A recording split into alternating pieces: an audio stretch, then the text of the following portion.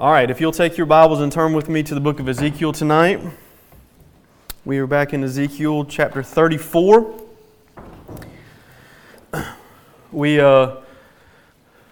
kind of broke, or we mentioned when we started chapter 33 that we'd probably break a couple of these chapters down into several different sermons, and we did that in chapter 33 where I think we had 3 separate sermons for that chapter, which normally we don't do on Wednesday nights. We normally try to take a chapter at a time where it's possible, but it just fit and was more applicable to do the separate sermons for that chapter, and it'll probably be the same for chapter 34. We're not going to be doing the whole chapter tonight. We will be just covering the first 10 verses tonight.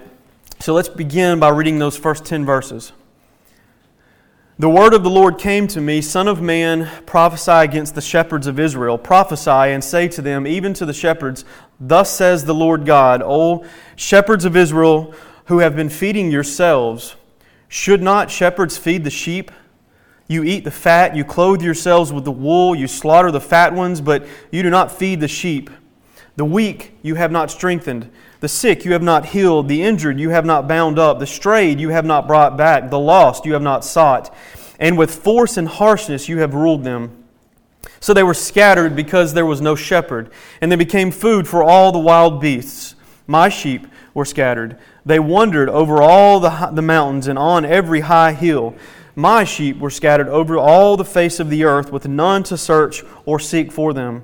Therefore, you shepherds, hear the word of the Lord. As I live, declares the Lord God, surely because my sheep have become a prey, and my sheep have become food for all the wild beasts, since there was no shepherd, and because shepherds have not searched for my sheep, but the shepherds have fed themselves and have not fed my sheep. Therefore, you shepherds, hear the word of the Lord. Thus says the Lord God, behold, I am against the shepherds, and I will require my sheep at their hand, and put a stop to their feeding the sheep. No longer shall the shepherds feed themselves. I will rescue my sheep from their mouths, that they may not be food for them. There's always a mixture of joy and excitement and heavy burden to get up and preach. It's that way every time I step into the pulpit. But there's an added burden when you come to passages like this, at least for a pastor that addresses shepherds, specifically addresses wicked shepherds and how the Lord will judge those shepherds. I pray that as we dig into this passage tonight, we learn what a shepherd should not be for sure, and we get insight into what a shepherd should be. Now, most of this chapter deals with what the shepherd should be, but the passage we are digging in tonight, these first 10 verses, they primarily deal with the wicked shepherds, the bad shepherds. There will be judgment and restoration in this chapter. I did mention when we first started chapter 33 that as we got into the next few chapters, it was a lot of restoration in these passages and in these chapters, and this chapter is no different. But to be restored, there has to be something to be restored, right? There has to be a problem that took place. There has to be something that needs to be restored. And as we've worked through the first chapter there, chapter 33, and then we dig into the chapter tonight, chapter 34, we are learning about things that need to be restored and how they will be restored. The leadership, as we read in these first 10 verses, they are directly addressed here in the passage that we will have tonight. The title of my sermon is Wicked Shepherds. Wicked Shepherds. This is not the first time that Ezekiel has condemned or addressed the leadership in Israel, though. He did so all the way back in chapter 22.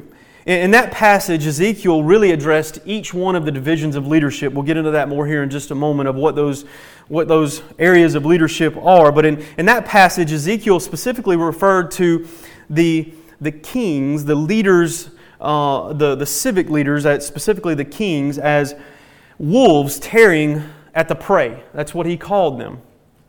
Here in chapter 34, Ezekiel will use a different allegory or illustration to picture the leadership of the people of Israel. Unlike chapter 22, though, which only spoke to the wicked leaders and of the wicked leaders, this chapter moves forward past what the wicked leaders had done and what they were called, and it offers hope and restoration for the people of Israel. Their promise of restoration will come in contrast to the failure of the leaders of Israel.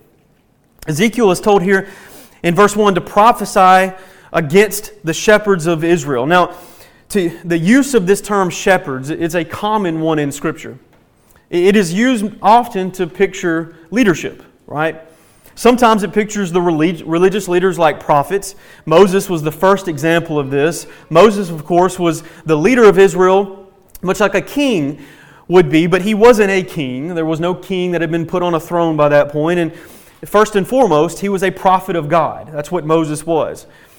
Other times, this imagery pictures the civil leaders like the elders or the judges. You can get an example of this out of 2 Samuel chapter 7, verse 7. And in that verse we read, "In all places where I have moved with all the people of Israel, did I, God speaking, speak of a word with any of the judges of Israel, whom I commanded to shepherd my sheep?" So there the shepherd referring to the judges or the civic leaders. Most often, though, it pictures the king. It refers to the king.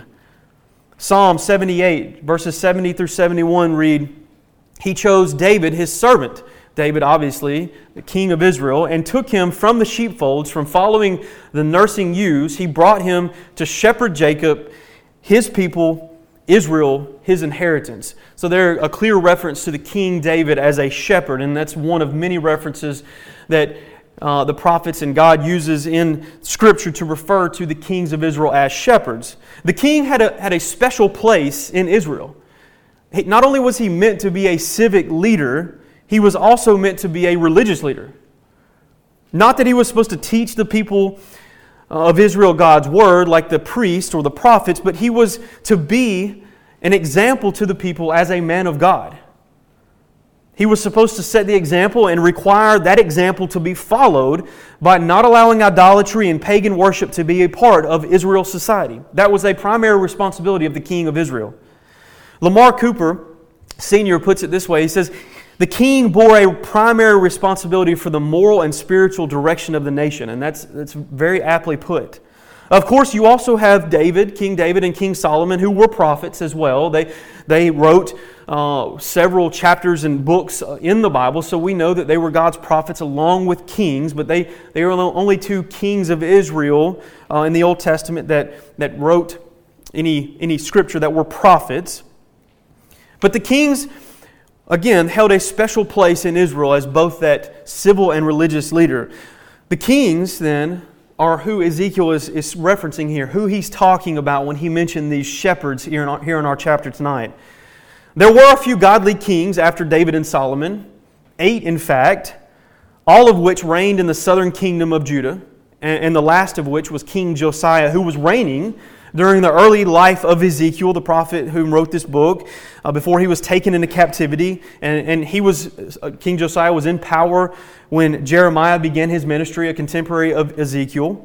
Unfortunately, though, the long history of the northern and southern kings in Israel and Judah were short on godly kings.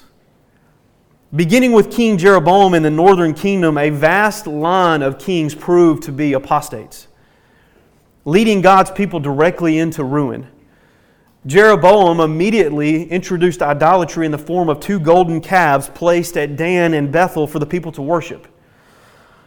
Not one king following Jeroboam in the northern kingdom, in Israel, that northern kingdom, those 10 tribes, not one king from Jeroboam on did anything other than wickedness and follow in the path of his father before him, who was also wicked and idolatrous.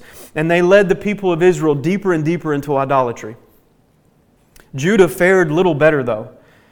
Despite her having the benefit of several godly kings who rejected idolatry and properly, but only temporarily, led the people of Judah back to Yahweh, back to proper worship, most of Judah's kings were wicked as well.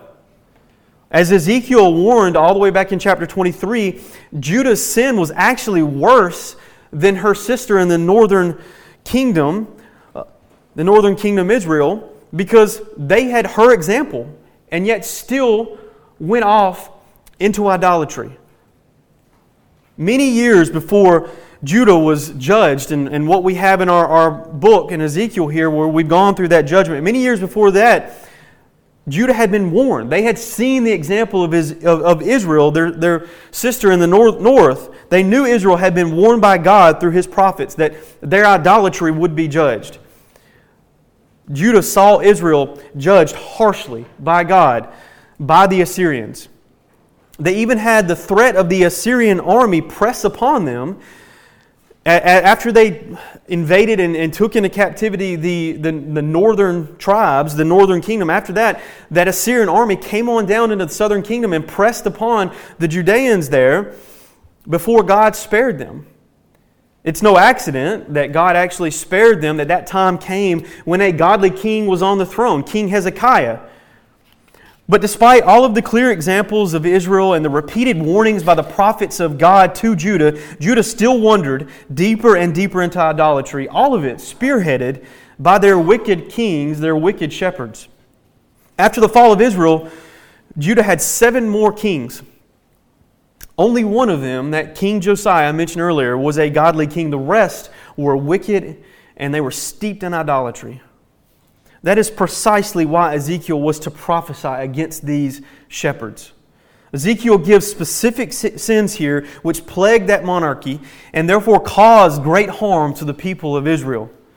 The first and overarching reason we see here these shepherds had been poor shepherds is because they had been feeding themselves instead of the sheep. Now, it's important for us to get a picture painted throughout this passage of what exactly Ezekiel is saying, this allegory he's using. Look, sheep are creatures that have to have a shepherd. There's no way around it. Without a shepherd, they stand little to no hope of survival. To put it bluntly, sheep in general are stupid. They are defenseless. According to John MacArthur, sheep have no self-defensive mechanisms. If they fall over on their side, they can't get up by themselves. They have to be picked up. They are hopeless and helpless. We're told by people who work with sheep in the Middle East that when sheep become afraid, and they do, they're very nervous creatures from what I understand. I've never had a sheep, so I can't say this for certain, but from what I understand, they're very nervous creatures. But when they get afraid, they lie down, and they will stay there and just die. They can't get up. They become so despondent and discouraged, they just stay and die. Sheep need a shepherd. They need a good shepherd, though. God states that the shepherds of Israel, the ones whom He had placed to care for His people, had been terrible shepherds.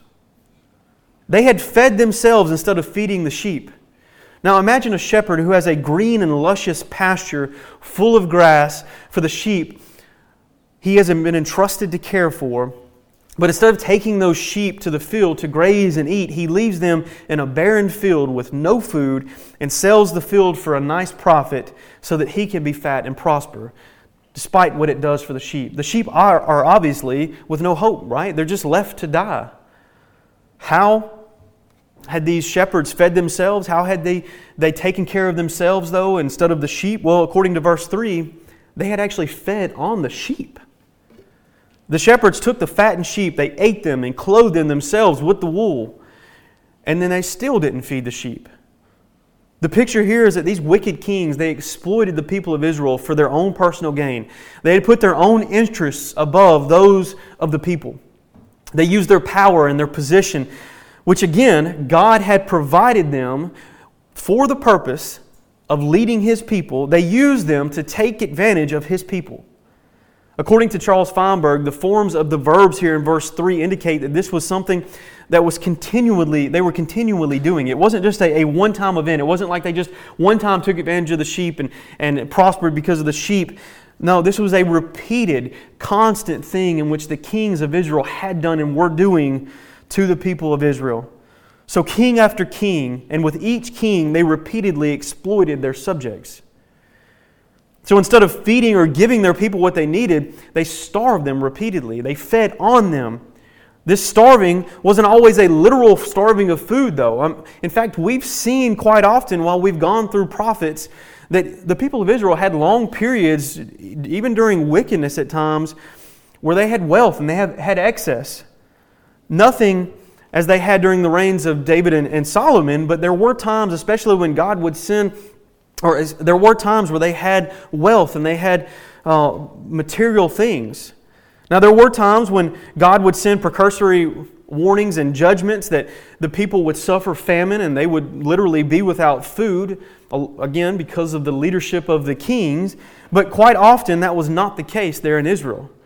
No, this starving that's referenced here is a spiritual famine. They had no spiritual guidance or leadership.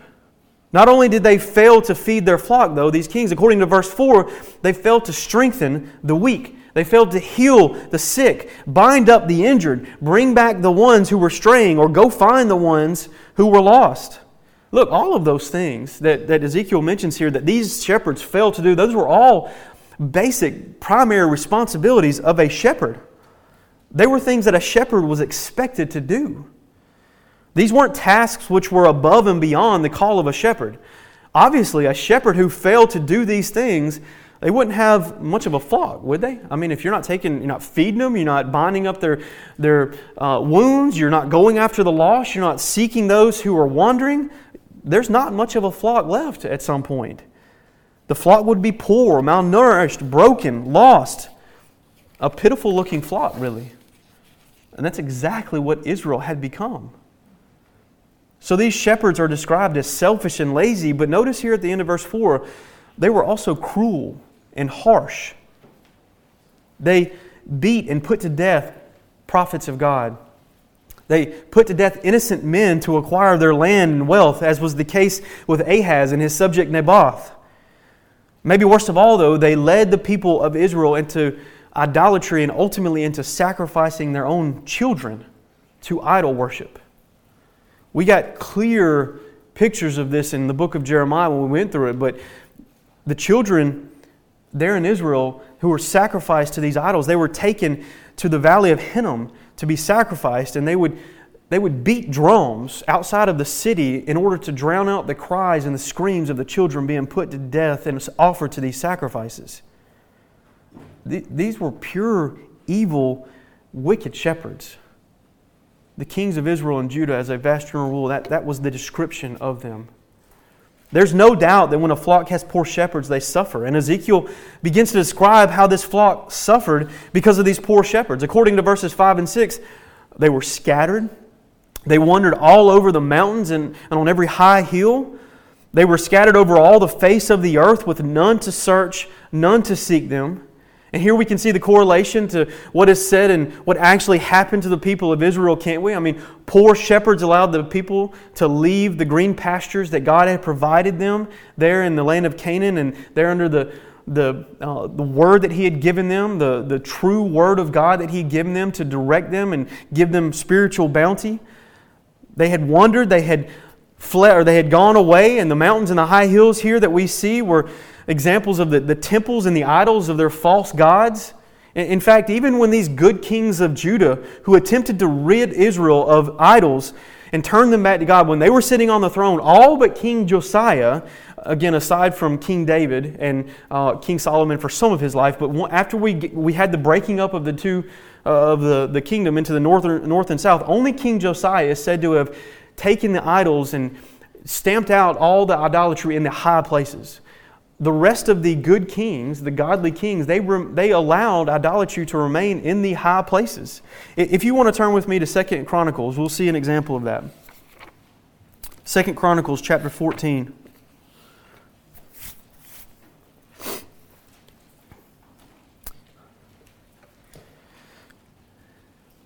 Beginning in verse 1,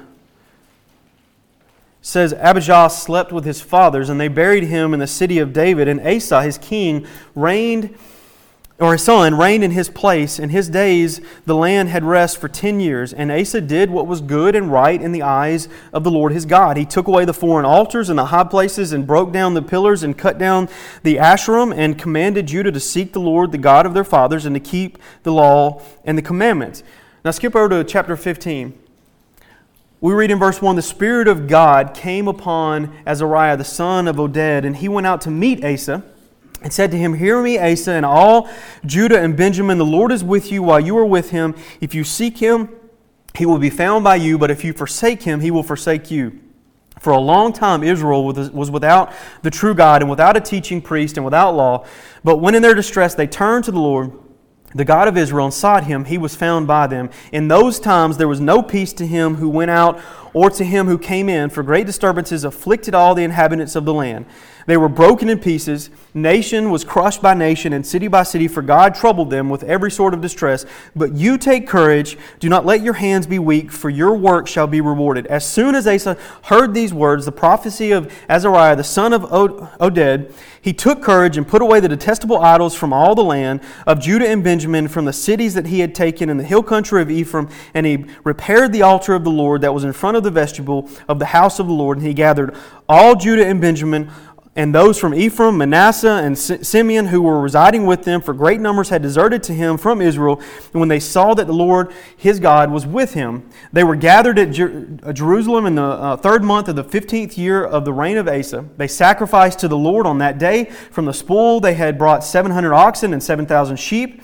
And they entered into a covenant to seek the Lord, the God of their fathers, with all their heart and with all their soul, but that whoever would not seek the Lord, the God of Israel, should be put to death, whether young or old, man or woman. They swore an oath to the Lord with a loud voice, with shouting, with trumpets, with horns, and all Judah rejoiced over the oath, for they had sworn with all their heart and sought Him with their whole desire, and He was found by them, and the Lord gave them rest all around. Even Maacah, his mother, King Asa, removed from being queen mother because she had made a detestable image for Asherah.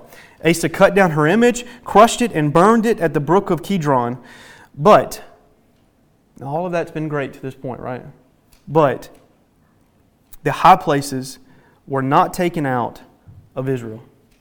One example of all of these kings, again, aside from Josiah, where they did many great things to take away idolatry and turn the people of Judah back to God, yet they still didn't fully go as far as they needed to go. There still was some idolatry left in Judah. Ultimately, because these poor shepherds' leadership in Israel continued to wander and to stray to the point where God judged them, right, and scattered them from the promised land. The reference to the sheep as food here that we see in verse 5, food for all the wild beasts, is likely a reference to them being defeated and taken captive by the Assyrians and by Babylon. That's what they were left to do. That's what they were left for after the poor leadership of Israel, or of the kings of Israel. Now, before we move on, I know this chapter is condemning the leadership of Israel, and that's where our primary focus should be. But let's not look past the culpability of the people either, okay? I don't want to skip past that. God's judgment on them wasn't unjust. It wasn't haphazard. It came on all of the people in Israel, not just the shepherds, right? Not just the kings. All the people of Israel were judged. And God, again, didn't do that haphazardly or unjustly. He didn't unfairly judge them despite all the sin resting on the kings of Israel. First, the people of Israel, they had been warned many years before by the prophet Samuel of the dangers of asking for a king like all the other nations. In 1 Samuel chapter 8, prior to crowning Saul as king, Samuel prophesied this to the people. He said, "These will be the ways of the king who will reign over you. He will take your sons and appoint them to his chariots, and to be his horsemen, and to run before his chariots. And he will appoint for himself commanders of thousands and commanders of 50s, and some to plow his ground, and to reap his harvest, and to make his implements of war and the equipment of his chariots. He will take your daughters to be perfumers and cookers and bakers. He will take the best of your fields and your vineyards and your olive orchards, and give them to his servants. He will take 1/10 of your grain and of your vineyards, and give it to his officers and to his servants. He will take your male servant and your female servant, and the best of your young men and your donkeys, and put them to his work. He will take the 1/10 of your flock, and you shall be his slaves. And in that day you will cry out because of your king, whom you have chosen for yourself, but the Lord will not answer you in that day." They were warned of what would happen if they sought after a king like all the other nations. This warning, though, to the people did not set They refused to obey the voice of Samuel, and they said, "No, but there shall be a king over us, that we may be like the other nations, that our king may judge us and go out before us and fight our battles." And that's exactly what they got with Saul and with most of the kings following David and Solomon. It is amazing how arrogant we are to think that we know better than God, right? That's exactly what they did. I mean, they heard the word of the Lord and they turned around and said, "No, we know what we want. We know what is best for us. This is what we're going to have," despite the wisdom of God and His warnings. We can be no different. We can learn examples from them, right? Not only that, passage after passage in the prophets, including many in Ezekiel, address the people in their sin, right? Look, the people of Israel loved their sin. They loved the false prophets because they gave them messages that tickled their ears, that they wanted to hear. They were more than willing to follow these wicked kings because they themselves were wicked as well, and they had no desire to follow God and His Word. The people of Israel willingly wandered into sin despite having these poor shepherds. And like stubborn sheep, they persisted in their desire to wander astray. But again, sheep who have no shepherd or no good shepherd, they will stray. They will wander. It is in their nature. With no king willing to go after them once they strayed, the sheep were left with no hope of returning. By the time God's judgment came on the northern kingdom, no king was left in Israel to go after those taken into captivity in Assyria. The same held true for the people of Judah. As Ezekiel was writing this, once they were taken into that final third wave of captivity there by Babylon, there was no king left to come after them or seek them. We'll go back to that here in a moment.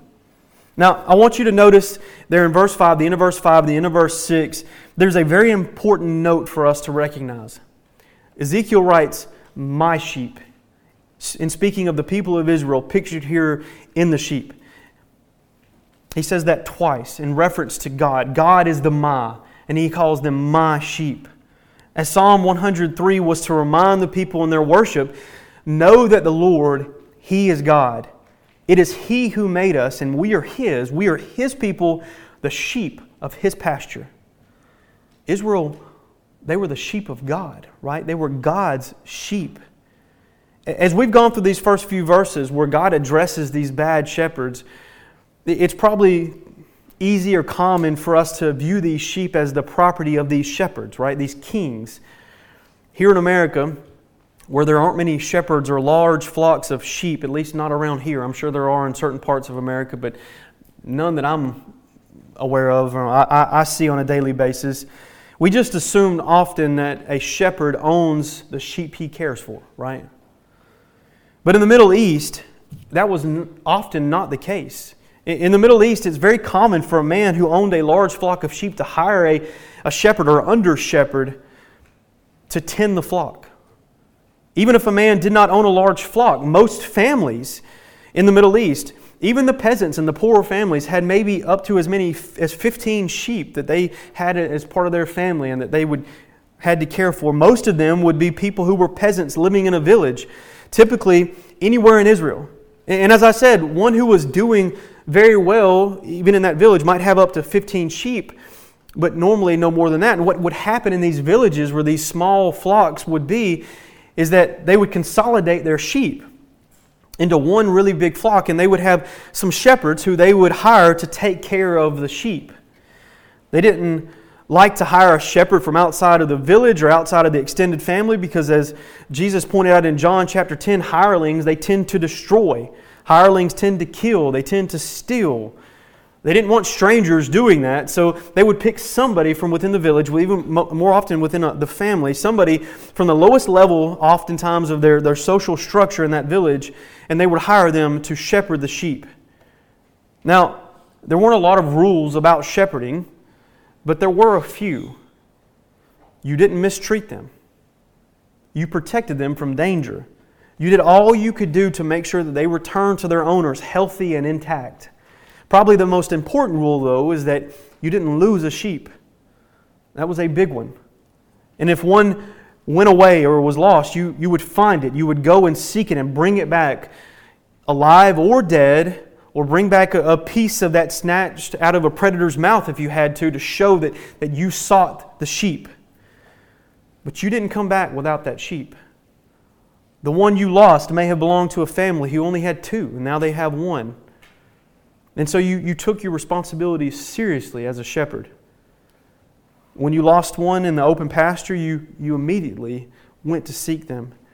You didn't leave and come back the next day. You didn't go out and do what you wanted to do and then maybe go look for them later. The shepherd must seek the sheep. They must have sought the sheep. That was his duty. That was his responsibility. To bring it back alive, to bring it back dead, or bring back a piece of it to show that he tried.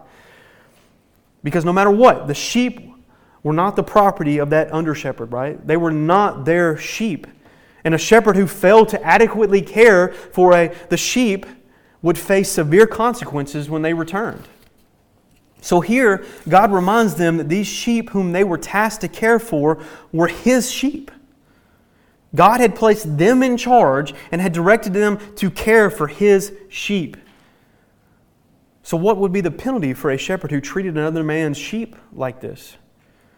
Well, verses 7 through 10 tells us of the penalty and warn these shepherds of the penalty. Ultimately, God tells them here they would be removed. He says, "Therefore you shepherds hear the word of the Lord as I live." So with 100% certainty, because Yahweh lives and cannot die, because His sheep had become prey and food for wild beasts, because they had no shepherd to care for them properly, and because those wicked shepherds had not tried to seek the lost sheep of God, but instead had fattened themselves and cared only for themselves, God says, I am against the shepherds. That's the last place you want to be, is against Almighty Creator God. According to verse 10, God promises that He would require the sheep, His sheep, at their hand. Meaning He would hold them directly accountable and directly responsible for what had happened to His sheep. They would not escape responsibility for their actions and how their terrible leadership led God's people into idolatry, into judgment. Therefore, these shepherds would no longer feed the sheep. They would no longer be entrusted by God to care for and lead the people of Israel, and therefore they would no longer be able to feed on them either. This was true after King Zedekiah, the last king there in Judah. After he was put to death by King Nebuchadnezzar when Jerusalem fell, there were no more kings from the line of David to sit on the throne. Turn with me quickly to chapter 22 of Jeremiah.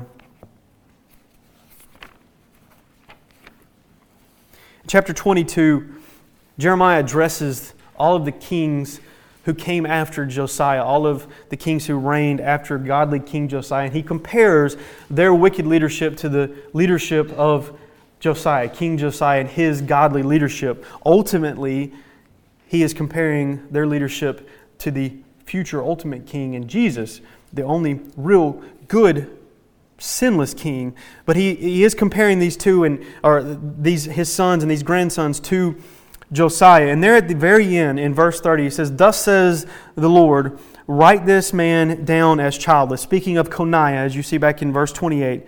"Write this man down as childless, a man who shall not succeed in his days, for none of his offspring shall succeed in sitting on the throne of David and ruling again in Judah." Coniah in Jeremiah chapter 22 and verse 30, in reference there in verse 28, he was the grandson of Josiah, King Josiah. He was also the nephew of King Zedekiah.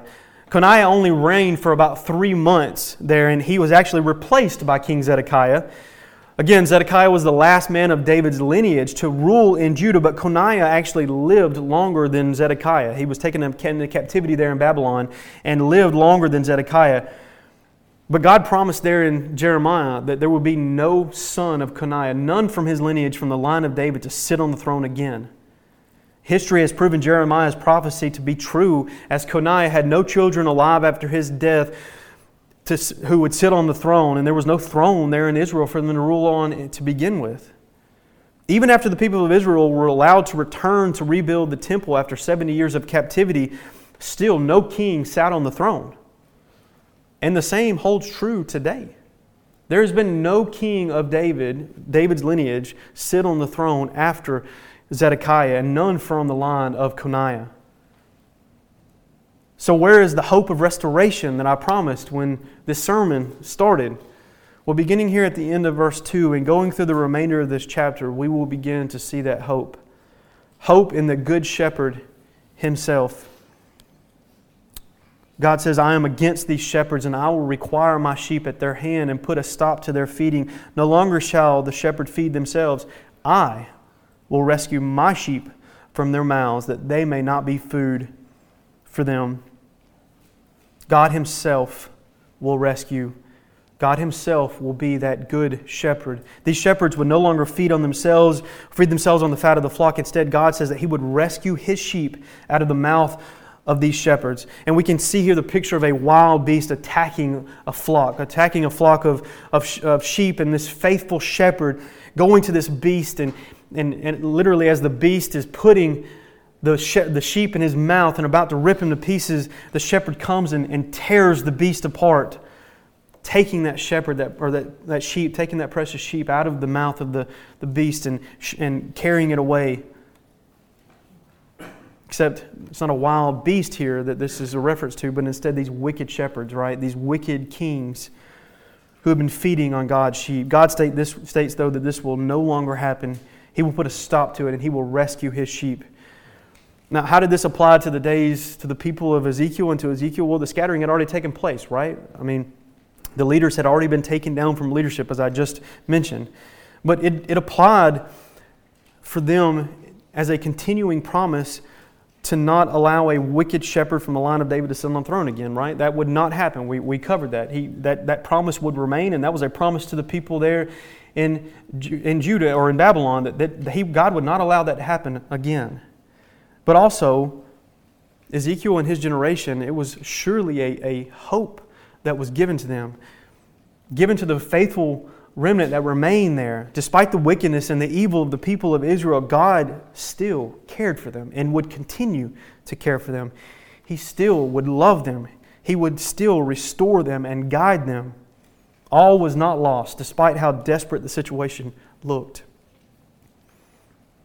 So having gone through a pretty straightforward passage and looked at how it would have applied to the people of Ezekiel's day and how they would have needed to hear this and what they would have heard, how do we apply that to us today? How do we have application? Well, first, we don't live in a theocracy here in America, right? I mean, we don't have a king sitting on the throne. We don't have a religious theocracy that we sit under. But leaders matter, right? Political or religious leaders, they matter. I've often heard the statement when voting for a president or a congressman or some other political office, you tell me if you've heard this as well, I'm not voting for a pastor. Meaning I don't have to have the same standard for a political leader that I have for a pastor.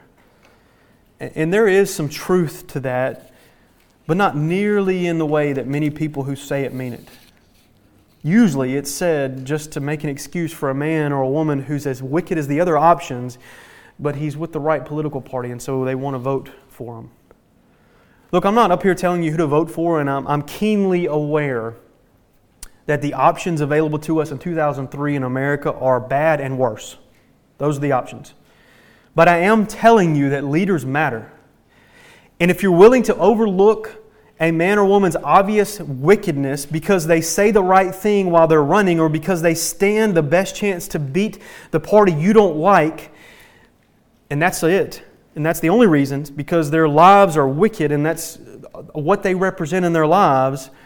Don't be surprised when that man or woman turns out to be just as wicked of a president or a congressman as the person who they were trying to beat out and who you were voting against in that election.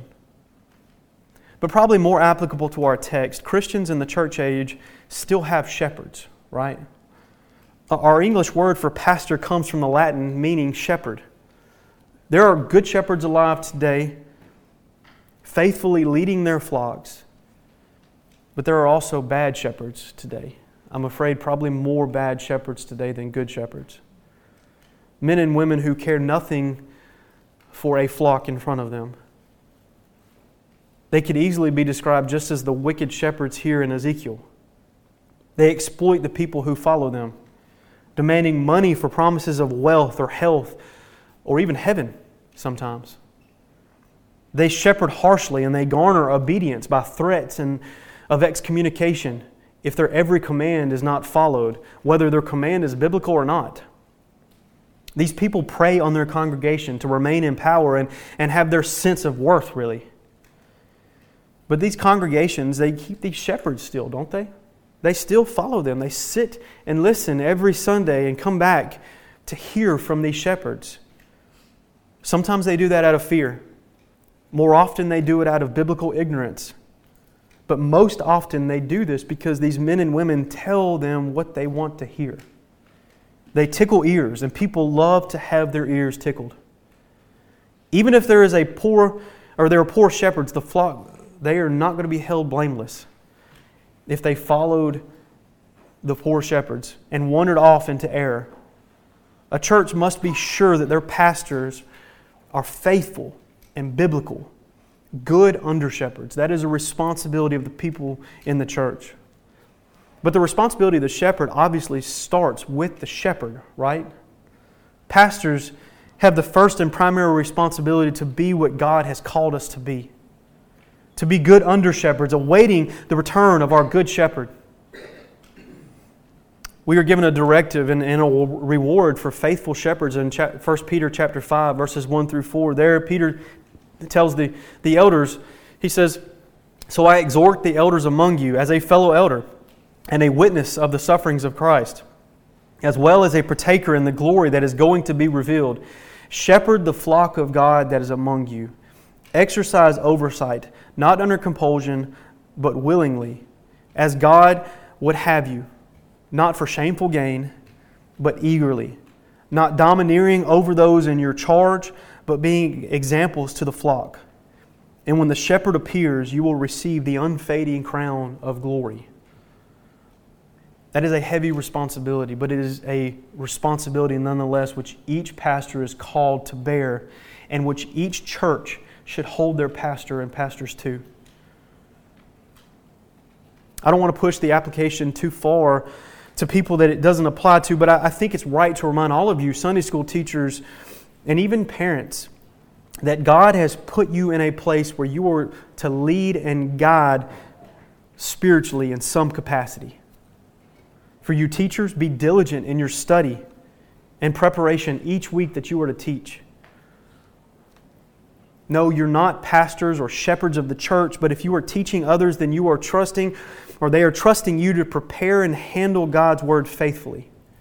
For you parents, the job of spiritually leading the children God has given to you is of paramount importance. Do not neglect it. Do not depend solely on the church to provide it either. There's only so much that can be taught in 3 sermons a week in 1 hour of Sunday school. A second application here, Jeremiah spoke a similar judgment and prophecy to our chapter in Jeremiah chapter 23, verses 1 through 8.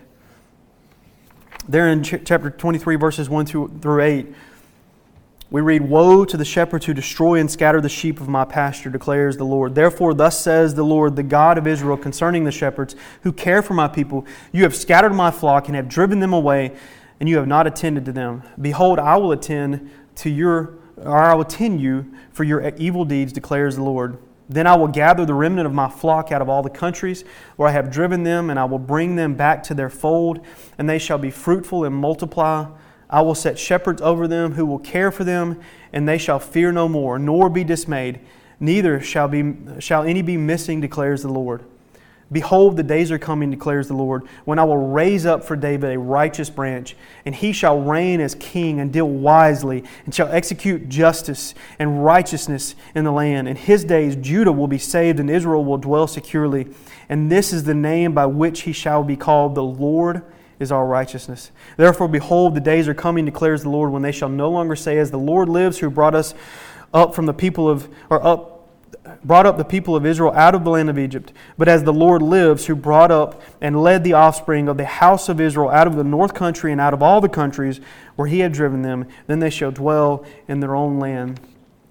There's a stark contrast between the wicked shepherds, right? The good shepherd is a stark contrast from these wicked shepherds.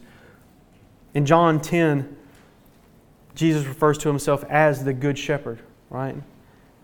He says, the good shepherd lays down his life for the sheep. I know my own, and my own know me.